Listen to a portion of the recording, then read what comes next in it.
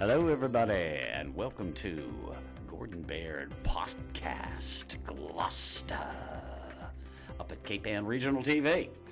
Now, there are many people that I have met in the music business throughout my career. As founder of Musician Magazine, I guess I go back a ways to the dinosaur-ridden 70s.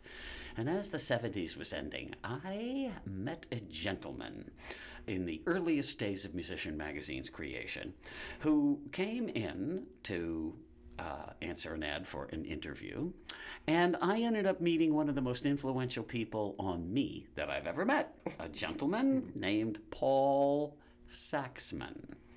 And you haven't heard of Paul because Paul is a very behind-the-scenes, driven, intelligent, motivated person. So I have here Paul today, and I figure we talk a little bit about the past, and a little bit about the present, and even a little bit about the future. Hi, Paul. Hey, Gordo. How are you? All right. How is everything? Tell me a little bit about yourself. Well, I don't know about the history of it all, but I graduated Boston University. Let's start there. And I graduated in 1979, and I was a long-haired rock and roll guy with a college education, like many, and they're trying to figure out where to go.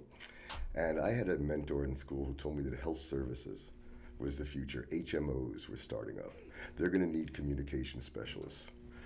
So I don't know how to get a job like that, so I looked in the Boston Globe as a BU student, graduate, and there was an ad under Hospital Help Wanted that said, Music Magazine, looking for salesman, call Gordon. Hospital help. Hospital for help. the mentally ill. Or, exactly. Yeah. So I figured this is either fate or it's... you got to be sick to work here. I got to give it a shot. Yeah. And I called, and a woman with a Cockney accent answers the phone. I'm going, oh my God, this is like surreal, you know? Where am I calling? What is this? And I was fortunate enough that she seemed to be as taken, as she has told me now, she was as taken by my voice as I was taken by hers. And she walked into Gordon's office and said, there's a guy on the phone answering the ad, you got to talk to him. I remember that day. And in fact, today here in the cable station, they're moving furniture for all this new furniture. As I recall that day, that furniture was missing from some of the rooms and that we were expecting a load of furniture. It was sparse. I remember, it was definitely sparse. Yeah. So I walked into a very, almost suburban-like office. You were at 42 Rogers Street? Yes, on the fourth floor. On the fourth floor of the walk-up, and I'm going, okay, this kind of looks like, a value coupon office or something. Andrews Plumbing Building, I might add. And above a chiropractor, if I remember correctly. That's right.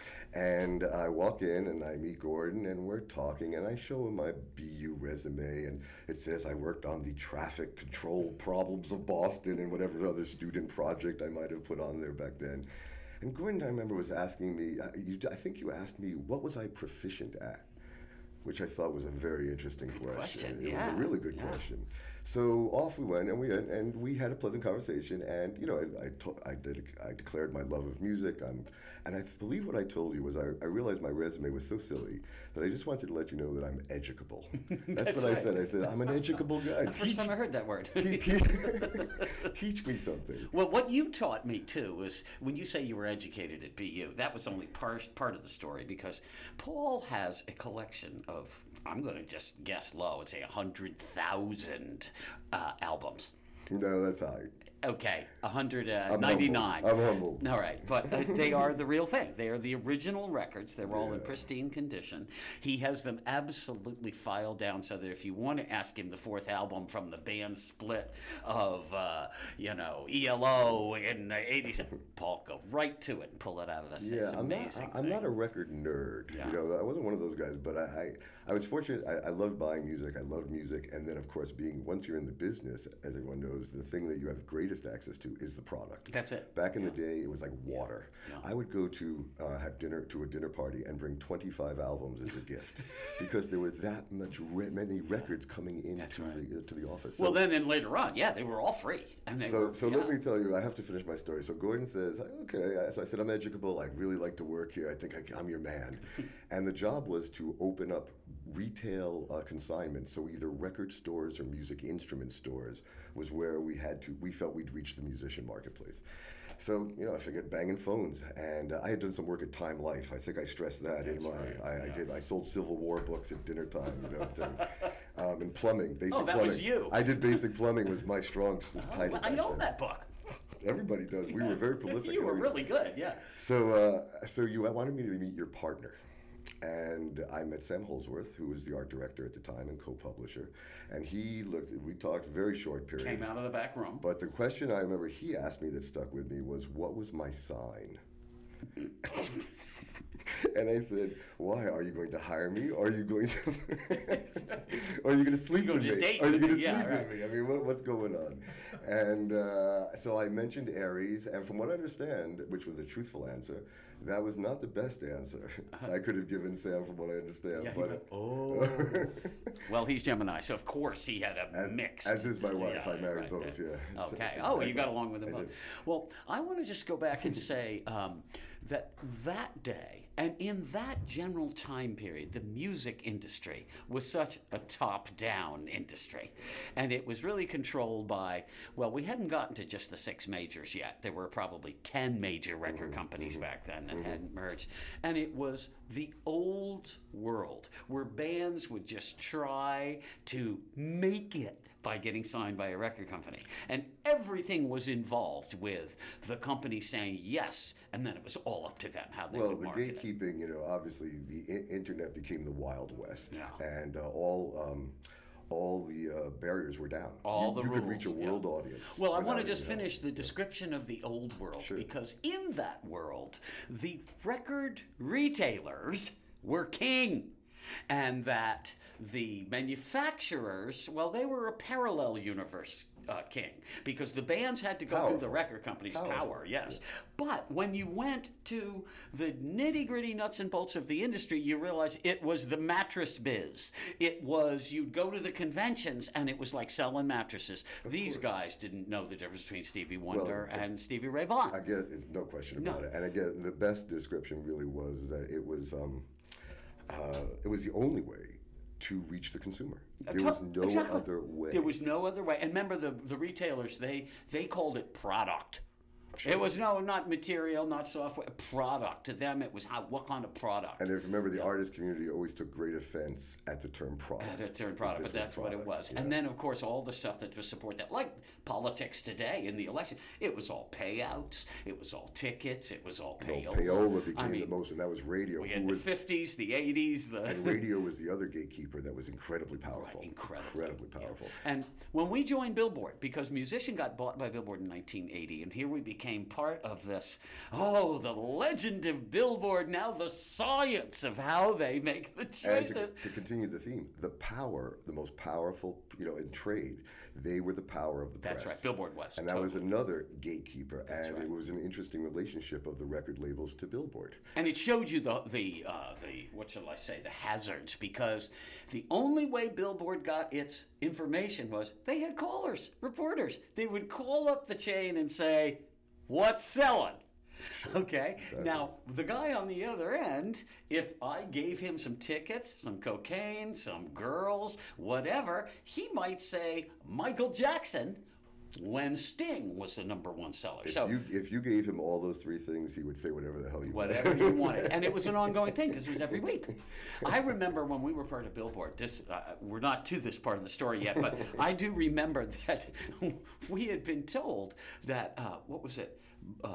The president of CBS, Walter Yetnikoff, he was so angry that the police were going to dethrone Michael Jackson that he basically called up Billboard and said, I'm pulling all my ads for the rest of the year if you don't keep Michael Jackson in that position one more week.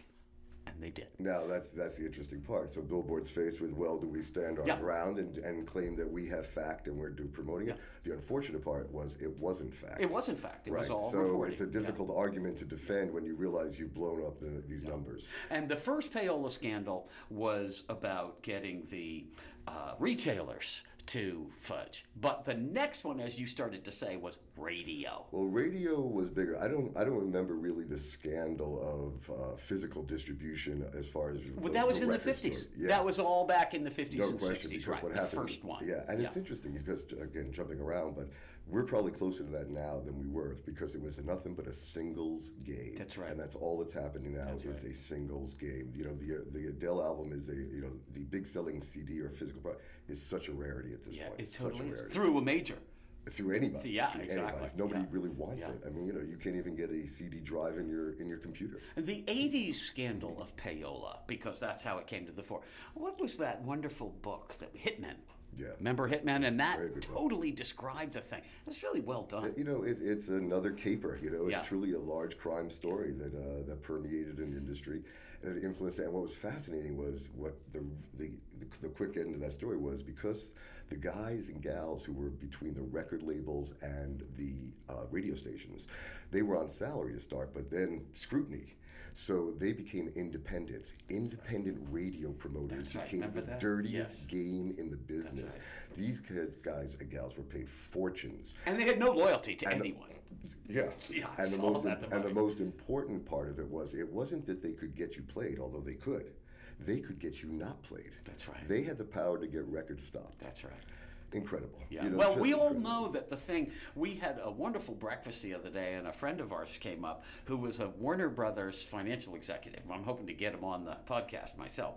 And he was telling us stories about part two, what you said about not getting it played. Oh, yeah, Remember, they yeah, would be, yeah. Russ Sullivan tries to open his store in Boston, and suddenly all the escalator permits disappear, and he can't do it, and then the threats go out, the bribes go out, and this goes out, suddenly all the permits appear, and the other store's permits disappear. And we're going, is that really happening?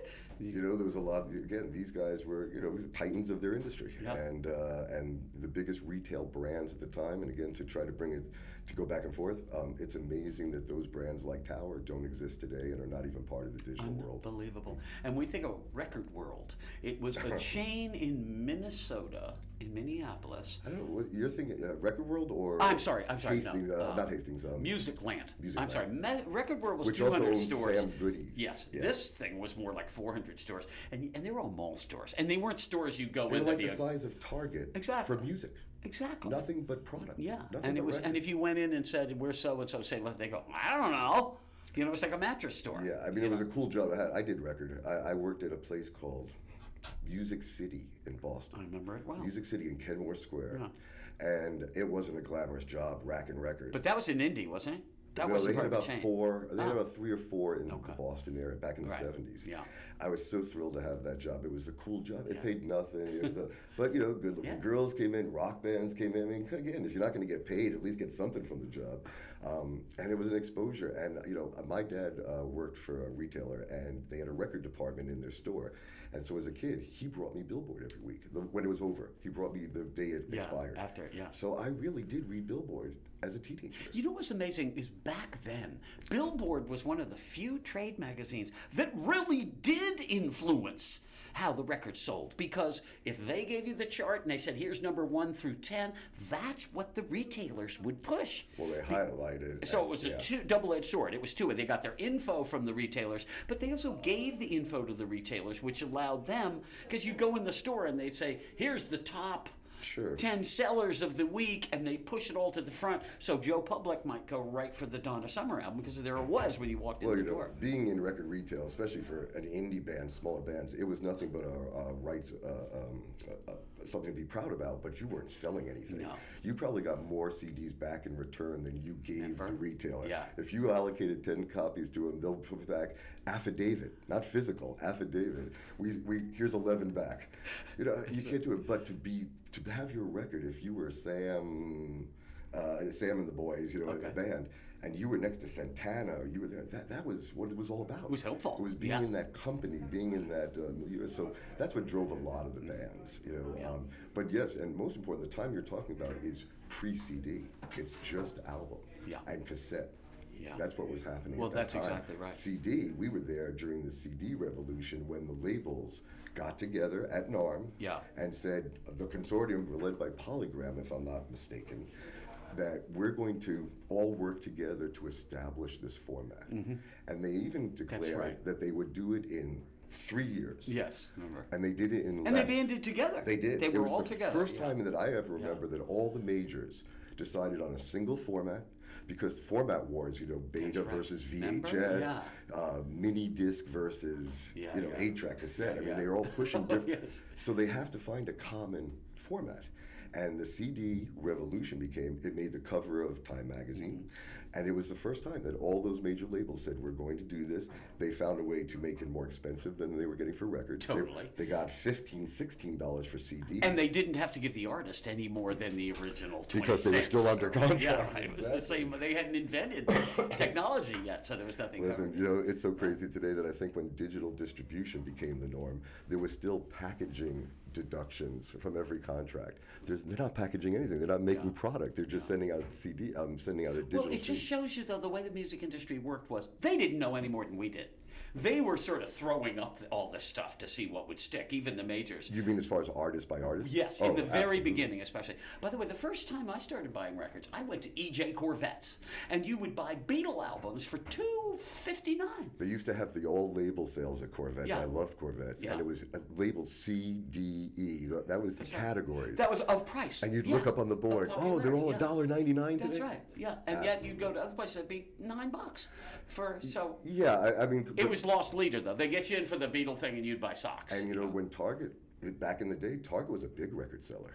Target promotes maybe one record a week now. E.J. Corvettes, how did they get their name? They were in the Korean War together. 8 Jewish Korean veterans. Yep. E.J. Corvettes. I should have known. My uncle was a 92-year-old resident of the Bronx, 92 years in the Bronx. And he told me that tale. I should have known. There you go, that. yeah. Well, now, you mentioned a caper, that caper. Well, we used to caper off ourselves to conventions. And as you can tell from Paul's ready, easy vocalist style, we were very good at mixing it up.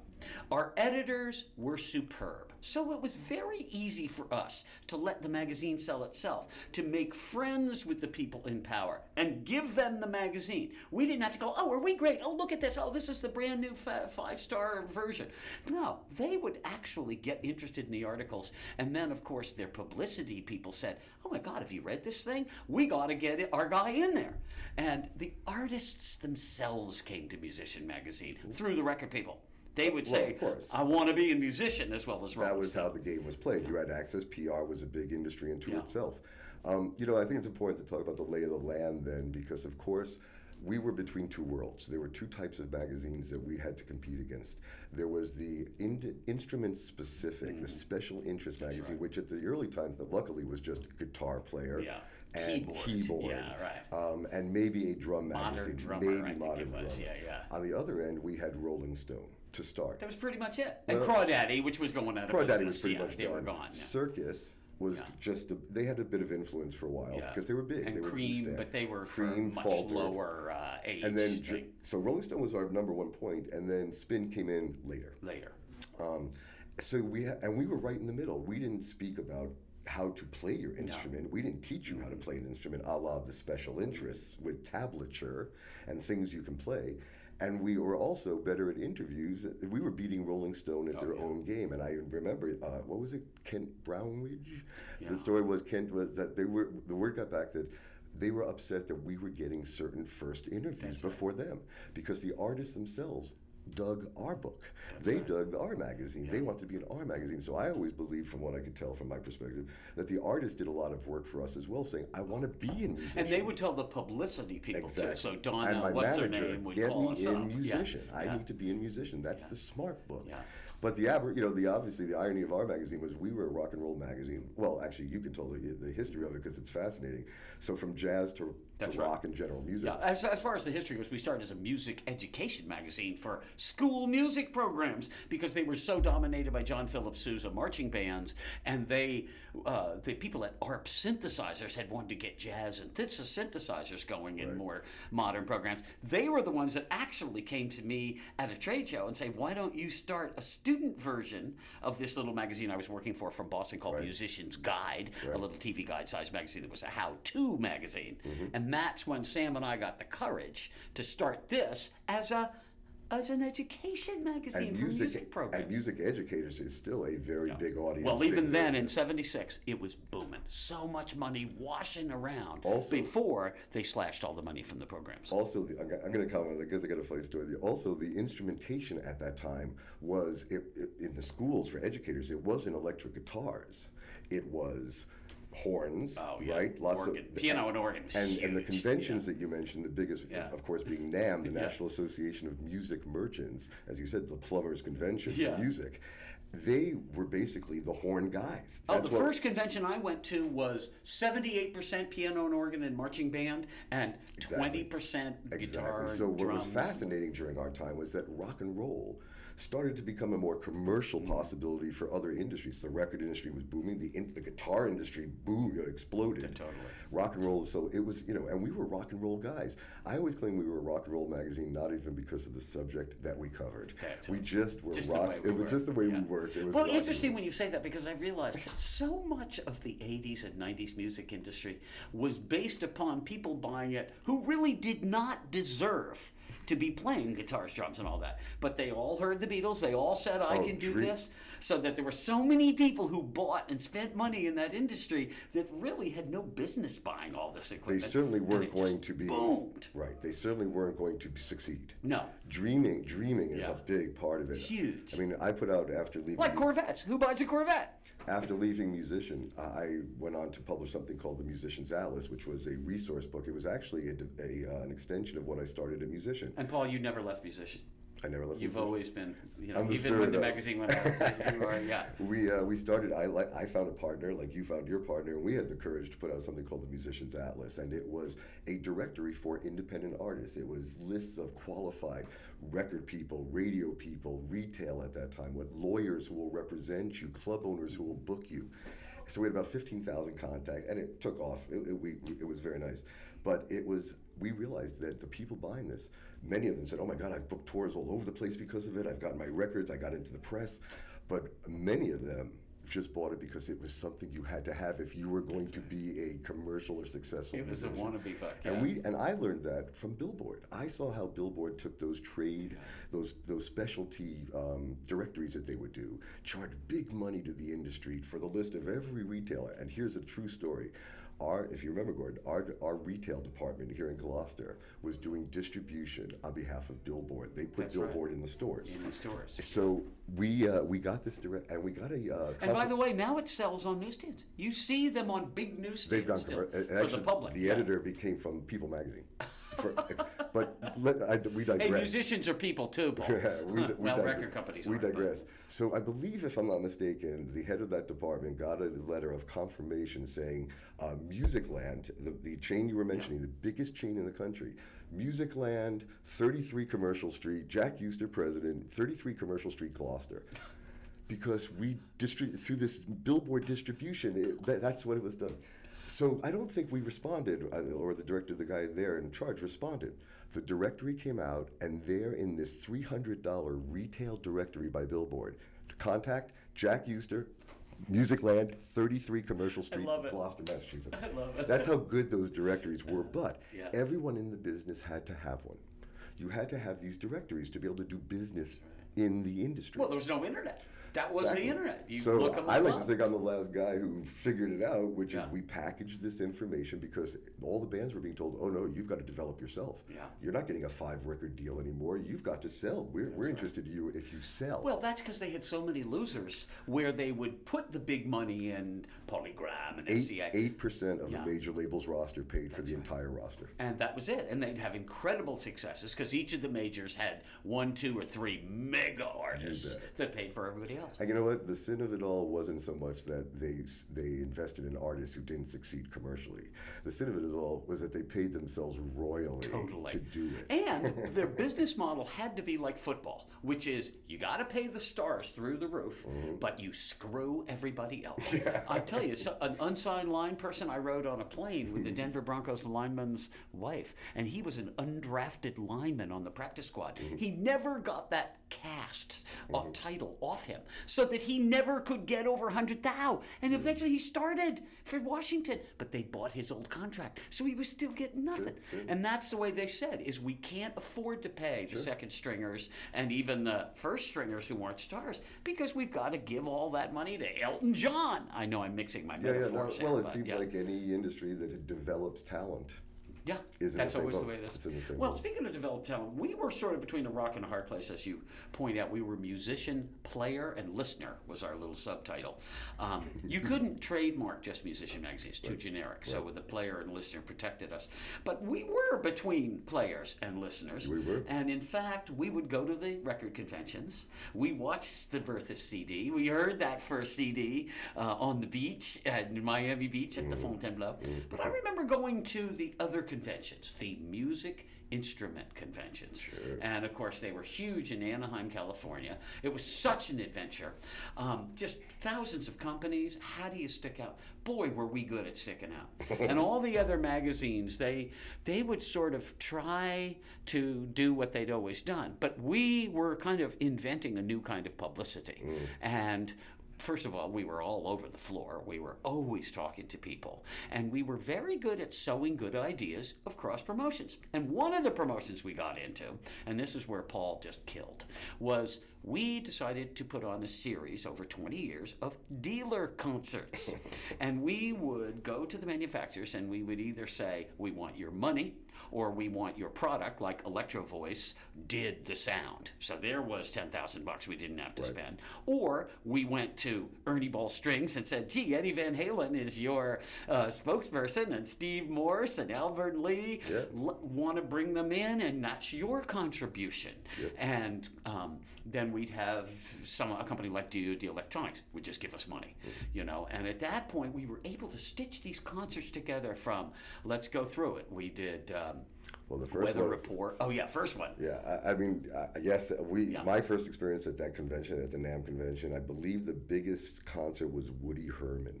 When we got there, oh yeah, was Woody Herman, and yet guitars were there. I mean, there were rockers already starting to appear. So, but our first show, it was in Chicago, because Chicago, if I understand, was the home of NAMM, beginning of NAMM at McCormick Place, and the LA show was a very small show to start. Then it changed roles. So when I came in, I believe you had just done the Disneyland. It wasn't even you were at the Disneyland Hotel. I don't believe that was at the convention center yet. Anyway, we did our first show in Chicago, and we decided we'd go indigenous to Chicago, and we brought in Albert Collins and the Icebreakers. Now, I just want to set the record straight. Our first concert was actually... yeah, you're right. We sponsored it. What was it? Robin Ford and the Yellow Jackets were still together. Right. And we were sponsored, and no one came because it was too far away from the convention. As one who was so deep involved, I don't consider that my history. We didn't have a big part of that. We didn't play that big. But the next one, you're right. And the story that goes with that is just beyond belief. So I'll let you tell it. No, I'll just go with how we got there. So Albert Collins, he's actually a Texas guitar player, but it was Chicago. We're in blues land. Yeah. So we got Albert Collins, the Icebreakers, and I still remember Bruce Eaglauer, who's still president and founder of Alligator Records, a major blues label, was a friend of ours. He supported our magazine throughout the years as well. And we went to him and asked him for insight into a cheap opening act. We had like $150 left we could pay a band. Who can we get? And he sends us a tape. He goes, he sends us a tape, and it's and we're listening to it, and we're kind of going, "What the hell is this?" Yeah, I remember first Chesley Milliken, he was the manager, racetrack owner in Texas. He called us up. He followed it up. He sent us this tape. Yeah. And so we listened. We go, "Oh my God!" We bring this band to NAMM, and I still have the ticket of this show. And you have the tape too, I hope. I have the tape that was sent, and it was, so the ticket read Albert Collins and the Icebreakers, plus special guest Little Stevie Vaughan. Right. And I think he was Ray, wasn't he? He didn't have the Stevie Ray Vaughan? Yes, I'm sorry. Okay, Little Stevie Ray Vaughan, right. Little Stevie Ray Vaughan, and under it, in parentheses, it says brother of Jimmy Vaughan. Yes, because no one had ever heard of him. No one had heard of Stevie And Jimmy Ray Vaughan was in the Fabulous Thunderbirds, exactly, who weren't huge, but at least Exactly. So that's how we pitched it, and obviously we became geniuses overnight, because anyone who was in that ballroom of the Hyatt Hotel, yes, it was, at the Hyatt Hotel, could not believe what they were watching. This guy, who is this? Who is this cat? Now, I'll pick up the story and say Please. one of the funniest things that you'll ever remember is that Stevie Ray went on first, and he came off the stage. He was unbelievable, as you say, Right. and he goes back into the dressing room, and he had kind of an eye for one of the roadies' girlfriends, and I remember the icebreakers were actually starting. They warm up like James Brown. You know, they do Exactly. 3 songs. The instrumental. Well, Stevie Ray's in there, and he locks the door to the dressing room with the girl. Right.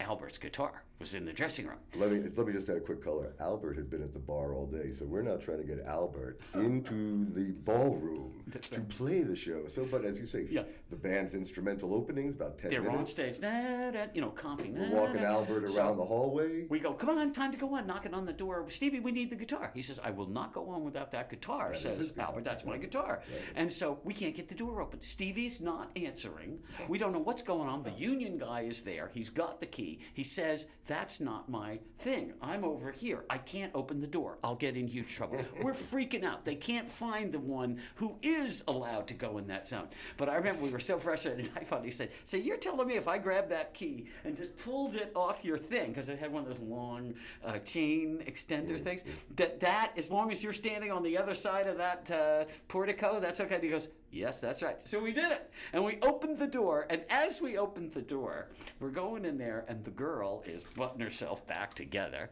Stevie's zipping up. And at some point, the other roadie, thank God, not the boyfriend, he went and grabbed the guitar, gave it to Albert, threw him up there. Albert got on stage. Yeah, after 30 Stevie minutes Ray of says, fiddle. turns to us, or I don't know if you were there, but I was there. He says, come on in.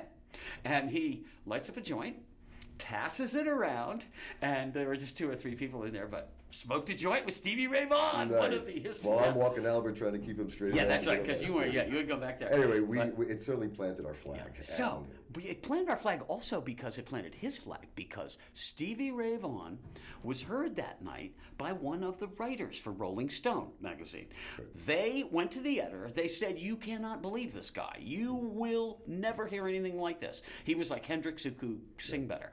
And so 3 nights later, Rolling Stone has a party for the advertisers, and there's Stevie Ray Vaughan as the opening act. yeah, but what better precedent? They followed They musician followed back. musician, and then a month later, he's on the cover of Rolling Stone. And he has no record deal at that point. He signs with Epic after that cover. The rest is history. He goes on to be a historic. He was actually signed, but no record had been No released. record. Okay, fine. And at that point, When we got him, he had just come back doing the Bowie Let's Dance sessions. He was a session. that's when right. was a He had session been player, on those record. That record. which is like Jimmy Page. You can't Yeah. believe how many records Yeah. guys like Jimmy Page are on. But did we have were we a stepping stone in his step to become instantly famous? I'd say yes. Yeah. Because they certainly wouldn't have heard him if we hadn't had our party, and they wouldn't have put him on the cover. We if were they very hadn't heard him. fortunate. Baby bands, developing bands, if you get into an artist early and they break, you're a genius. Yeah, oh, totally. And that's even the record guy. Yeah. I signed this band. They went huge. I'm a genius. Yeah. You know. And we were very fortunate because the baby bands that were growing up with musician were The Clash. That's right. U2, The Talking Heads. Yeah. These were the young You bands. two loved us. You two, when they wanted to talk, they would call up Bill Flanagan, our editor. Yeah, he was the 5th Beatle on that one. He wrote a book where he went on tour with them. He was very close with I them. still have Bono's autograph in my top drawer. Bono. Sorry. Or do you have Sonny Bono's autograph? But his autograph is like a lot of it's just a squiggle of, in a circle. It's just like, blah, blah, blah, as if you squashed a spider. I went to, I used to mention Sonny Bono, but we used to go out to LA to do business, and I was with some of our, some of the other guys who had been with us for a very long time, and were one of the original people, and Gary Krasner and Right. Ross Garnick, and I was out in LA, and we went to Sonny Bono's steakhouse, and Sonny Bono was at the, was working there. He was probably just the maitre d' and the host, but I swear that I saw him cleaning the salad bar. That's what I keep saying, that my last vision of Sonny Bono is cleaning the salad bar. Probably had a bunch of lookalikes. Yeah. Was that before or after you went to the party with the naked Hollywood starlets swimming yeah, in the Gordon. champagne? And they told me that they had gone, because I left early. And then I went back to Boston. I said, oh my God, we went to this party. And it was just... Well, that was the other convention that we used to do. That's that right. was That was the the NARM, record the convention. NARM convention. And of course, I was like, no. The record labels spent fortune at these conventions to impress the retailers. So they'd bring in the biggest of acts That's right. to play and all those things. So I got a picture of me and the Bee Gees. Well, that party was, I believe, Ron Goldstein, who was president of Island Records at the time. It was at his house in the Hollywood Hills. I went with Gary Krasner. We always made up a lot of it so that we could entice Gordon, tell Gordon torture me, yeah. Exactly. Oh, it was so... But I do remember the reason for the party. The reason, fascinating enough, the reason for the party was that they were celebrating the supposed upcoming release of a James Brown record on Island Records with Sly and Robbie, the reggae guys, as his backing, which would have been phenomenal because they had that same success with Joe Cocker. They made a record called Sheffield Steel, and that was it. And on the couch at that party were four young lads, another new signing of Island Records, and it was U2, and they were about 18 years old. That's 18, 19 years, just sitting there looking at everything, not saying anything, knowing no one, everyone ignoring them. And that is a true part of that party at the Hollywood Hills. And they were there just sitting there. Yeah. So Bono was there too. Bono was there. But Bono was not. I think he was known as David. No, it was Bono. He was so young. Yeah. Well, what were some of your other favorite concerts we did? I love the Eddie Van Halen and Steve Morse. He was the guy in Kansas, and he'd been in the Dixie Dregs. And then Clapton's other guitarist, who was named Albert Lee, was actually the fastest of all of them. But he didn't have the name recognition. He was known in the UK. Yeah. He was in a band called Head, Hands, and Feet. There Remember those guys? Yeah, I do. It was kind of a country rock thing. Yeah. And anyway, yes, that was the biggest. I never took that. We had to do two shows because we had too many people wanted to come in. And I give everyone the credit. I don't take any credit for that. That was Ernie Balls coming, and it was an inside job. A little bit of good luck too. And we even did a cover story when they did that concert. So that was the first time we ever kind of mushed it all together. That's right. So I wasn't quite as smitten by that experience, although I will give it to them. Well, they were angry that we didn't do what they asked, that they didn't write the story to make it suck up. It was a bad deal. Yeah. And we shouldn't have ever even talked about editorial. But I do remember when the president of the Yamaha is coming up to you and saying, "Can I get some extra tickets to your show?" I'm going, best promotion. That was the trick. All the sponsors, we gave each sponsor 1,000 tickets. 1,000 tickets. The room held 700 people. There's 4,000 tickets floating around the show. And when people would come up to the booth, "Are you a dealer? If you're not a dealer, I can't give you the tickets because, oh my God, how do I get to see you? How do I go to the show? I'm sorry, you have to sign me up." We'd sign them up. They'd cancel this first issue we'd send them. They'd go, "I don't want this magazine." It was like the record club. You get the first one. Right, I don't want this magazine. Yeah. But they'd have to sign up for dealership to get tickets. Well, the part of that concert that you weren't involved in, I've told you this, but during the setup time, Sterling Ball was walking around with Eddie, and I was walking around with them, and we went to Eddie's room, and there was a pregnant Valerie Bertinelli. Good, you were the star. She was so angry at Eddie because he had a little cup of wine in his hand, and red wine, and she was, "If I can't drink, you can't." And she whacked him. And I remember, we were sort of totally embarrassed, and she was pretending we weren't even there. I didn't want to say, "Hey, this is how you're gonna look later on when you do those fat ads for the 30, but 10 they did weight look loss." alike. They were identical. They really married each other because I think they looked like the each same other. hair. Yeah. Well, let's talk about some of the other things Paul did, because Paul did 2 or 3 of the greatest promotions I could ever know. One of them, we did it at the Instrument Convention NAMM and the Record Convention NORM. And Paul figured out, those room keys that you have to go to your room, they all have the little holes in them, right? Well, Paul calls up the hotel and he said, "Well, we want to save you some money. So instead of spending $300 of your own money to print those things up with your Hyatt logo on them, how about we print them up and we'll put our logo on them and we'll give you a 2-month supply." And they said, "Great." So now flash forward to the convention, and it was just some nice guy, and Paul had sweet talked him or her, and they had never gone to the top guy. Would have said, "We could sell this for $10,000. So we go to the convention, and here's all our competition checking in. And they hand them a key with our logo. And which one was first? The number one with the bullet or the one with the... I think number one with the bullet was... So we did the record convention first. And where the holes were, there was a gun. Number one with the bullet, musician. And there was a gun and the bullet holes all over it. But when we went to the other convention, they were vastly huge, bigger numbers of people. Sure. There were 10, 20,000 people at this convention. So suddenly there's 20,000 of these Musician Magazine cards. I remember when our competition was so angry, the guy goes, "I want a blank room key, please."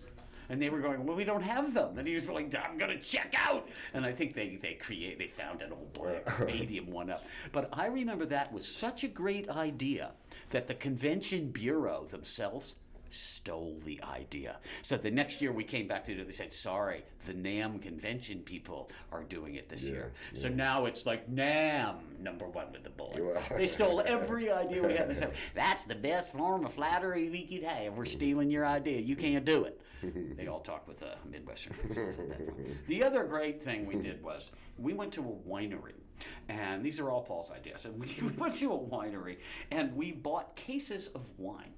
And if you were, and then he had gone to the record companies and he had gotten them to pay for a postering program in the record stores. So if you were Elvis Costello, there was an Elvis Costello, and they had a really arty photo taken in black and white. And these beautiful posters were made that they, the record companies, shipped into the music stores, into the record stores. So we'd go out in the world to see our logo in the record stores. Well, Paul then thought to shrink down and make a set of labels, and we printed up cases of wine, and we bought the wine wholesale, and we just put the record labels right over it. And if you were the person who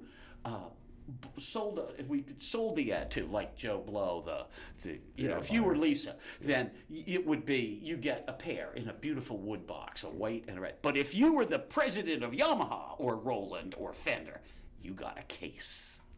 And the best thing is that people would tell me later on, 20 years later, I still have that wine at home on my shelf. Because they go, what am I going to drink it for? I can buy wine anywhere, but I can't get musician wine with Jimi Hendrix on the front of it. Well, if there was any brilliance to that, it was we hoped for that because the wine wasn't that good. No, and yet, we also did a thing where we created 6-packs of beer. It was a summer program. And record execs in particular would never, they didn't want to hear any statistics. You could never say 38% of our people buy new stereos every year. And to slip by info. So we designed this summer thing, a Frisbee, suntan lotion, but mainly a 6-pack of Bud. And we put labels over the Bud that had, instead of, it had endorsements from record dealers, from musicians, from manufacturers, even from record company execs themselves. Yeah. And it was brilliant because they were going like, you got under my defense. They'd be shaking their head. We see them at a show. It's like, I can't believe you got me to read that. And so when that worked so well, we decided instead of trying to get lunches with them, we would cater lunch. And that the menu would be the statistics in the thing. And it was like, so that the food was brought to their desk, just New York and LA. No, you have to, this was lunch catered at their desk. At their desk. So when the lunch was brought in by the caterer, there was no way they could say no. They had to order. They had to pre-order. They had to pre-order. And it was like duck confit. Yeah, it was really good stuff. And the menus all had our own propaganda on it. And so by the time the food came in, they were like, all right. Well, there was a bomb scare at Atlantic Records that day, so they were on the street. They didn't get served lunch till 4 o'clock in the afternoon. And we had a flat tire in LA. We served all the labels on the East Coast and the West Coast simultaneously through 2 different caterers. Yeah, but they must have been hungry when that came, so they were paying attention. But I do remember that one most specifically. 1 or 2 people from the record industry just going, "You got that was fantastic." I'm eating my lunch. I'm reading your new and the new issue. Oh, the new issue, brand new issue. Copy before the show. Yeah. So the promotion, I think we called it the best business lunch you can have. The one you eat at your desk by yourself. By yourself. And that was the hook. Yeah. You don't have to meet with us. You don't have to listen to us or see Gordo or hear him go yada, yada, yada. Yeah. It really was a good one. It was a great thing. Yeah. Those were such good days, and I will go back all the way to something I was saying in the beginning is we had superb editors. Definitely. That it was so much easier to pitch something that you could give it to them, they'd read it and go, oh my God, rather than fluff. And a lot of our competition, they had lots of money, but they didn't have very good product. And you know what I'm saying? Like all those tech magazines. Those tech magazines are closer, to take this conversation around, they're closer, they are what Billboard was. They were kind of pseudo-trades. That's right. And they talked about product, and that's what the trades do. That's what they want. Consumer magazines do not. Now, the end of Musician magazine began when like 9 competitors in the vertical instrumentation biz came along. In other words, Guitar World instead of Guitar Player, Guitar for the Practicing Musician, Guitar player, guitar strummer, bass player, guitar for women, guitar for the practicing musician. Yeah, guitar for women. So that and each one, instead of a $5,000 color page, was saying, "Hey, we'll give it to you for $500," and it's all guitar players. Right. And the guitar company's going, "Well, musician, I'm not getting all guitar players. I know that." And so eventually they began to peel back the edges, and Billboard, and thank goodness, didn't allow deals. So we could not break the rate card. But that was good because once you break it, you never get over that. Yeah. And at that point, we stayed strong, but it became very tough. And suddenly, they were all going to the same newsstand people and music stores. "Hey, carry us, you got them." So suddenly they go, "We're getting rid of all of you." Yeah. You know? I mean, the kings of those, which became Guitar World, really, because they went newsstand, and newsstand was a totally different game. Totally. You have to put 500,000 copies out. That's a biz where selling 1/5 of the product is considered good. Yeah, it's considered great. It's a lot of it was for position, but that's what they did, and so their numbers were big. They were audited. We used to tout our audit, but then they became audited, and they were so we lost. They were much bigger because numbers. Billboard audits all its publications, so they insisted we get audited, which was great because once we could say not only do we have this quality, but we can prove we have 100,000 sold. I mean, interesting enough, the relationship with Billboard that brought us great fame. In a way, totally. We were recognized. Plus, they knew we weren't shutting the doors. We were ordained, really. Yes, we were ordained. We were. But ironically, at the end, they became our Achilles heel. They became our problem. And I was there at the end in New York, as you know, and it was. They weren't the company to invest in the future of a consumer music. Well, they didn't understand what we were, right? They were the trade. Oh, you can just go on. Yeah, I always thought the two prominent questions when we were at Billboard was, what do you do? What is this magazine? Yeah. And what does Saxman do? Totally. And they did not understand. The Billboard just kept saying, as long as the thing was profitable, then that was it for them. They just totally did not get it. Well, we were definitely the rock and roll guys. We'd go to record conventions with the Billboard people. They would just sit around. They never would walk the floor. They'd hang at the booth. They'd go, "I'm having lunch with so-and-so," and that was it for the day. And we would be talk, getting everywhere, doing shows, handing out tickets, doing this. Here's the new issue. Here's the rate card. Well, we were young, and it was a lot of fun because we were kind of like pirates. And you told me when you hired me, because you paid me nothing, and I will quote my salary back then, it was $75 a week you paid me. Which was $75 more than I was getting. No. You actually did the opposite. You said, "But I only make $100." That's what you told me. $100 a week. I'm only making $100, so you get $75. That's great. I'm the owner. You're getting $75 a week. So you paid me $75 a week. What was the point of the story? Sorry. Pirates and... I paid you in records. No, I'm sorry. What you told me was that money doesn't matter. It's not money that's important. It's creativity and chutzpah. That's what you said. Good for me. Yeah, Gordon, that would endeared me to you early on. Creativity and chutzpah is really what matters. Well, your predecessor had gone to the trade show with us, and then he came back from the trade show with 1 million leads to follow up and basically said, "I'm going on vacation for 2 weeks." And then he took another week, and I was so angry. We came back, and there was he wasn't even remembered what he had to do. He skipped the source, I'll tell you, this reminds me of the world between Billboard and ours. Billboard used to have trade-outs with, as many trades do, but they had trade-outs with hotels. And we stayed at the nicest hotels in remember? La Mondrian? La Mondrian. Because it was on that. And I came to it after a NAMM show, so we were 5 nights, 5 days. We looked like hell, and I looked like hell anyway in those days. So my sunglasses are on at night. I've got long hair. I come from that trade show. I go into Mondrian, and they go, "Oh, I'm so sorry. Your room's not ready. Please." And I know they were nice and service. It was everything, but this was weird. I just got this vibe that people think they know me here. And they said, "Oh, go to the bar. We'll have your room ready." And, "Oh, how you doing?" And the guy on the phone goes like this, waves to me. And after the guy goes, "I'm so sorry." He said, "I thought you were someone else." I said, "I got to be honest. I think everybody thinks I'm someone else here today." He said, "Well, anyone who looks like you and is staying at the Mondrian must be somebody, because I look like such crap." You look like a poet. And I realized he's a famous artist. And then I thought of it like Spielberg. He looks like crap. These guys look like crap. Yeah. Because there's dressing for success, and then there's You can dress any way After you success. want. Yes, exactly. And so I was thinking when you talked about Brian taking vacation, you know, he was a little ahead of his game there as doing it. Well, I can just say that Musician Magazine and Paul and Gordon Baird and Gloucester all reached a nexus in 1993, which was really the end of the good times. By the way, can I just say we were a product so much of timing. All the industry was just booming, both in equipment and the kinds of music. Music was getting better, like As I you said, too. the Clash, They weren't the even around. I mean, the Talking Heads. Police were coming up when we were coming out. We became the outlet for really the most important For the bands. yes, and we also corporate rock was huge, and all the press was just covering the corporate rock. Yeah. You know, Foreigner and all those guys, and we were trying to get into the new music. It was called, remember, and even Men at Work was called new music then, remember, and then all that. Here comes the rain again. Who's that? Diamond on the rain. Eurythmics. Eurythmics. Yeah, and what's her name? Annie Lennox. Annie Lennox. And they were considered new music. They weren't even established yet, you know. Yeah. So much of that was us having the timing to be the pioneers to cover that. And I got to say that our editors, Sam Holsworth being the head editor, but Vic Garbarini, my brother Jock Baird, and Bill Flanagan. Yeah. And the record companies adored them. And it was really wonderful time because we didn't have to be Donald. I mean, we didn't have to be Donald Trump. We didn't have to say stuff we weren't.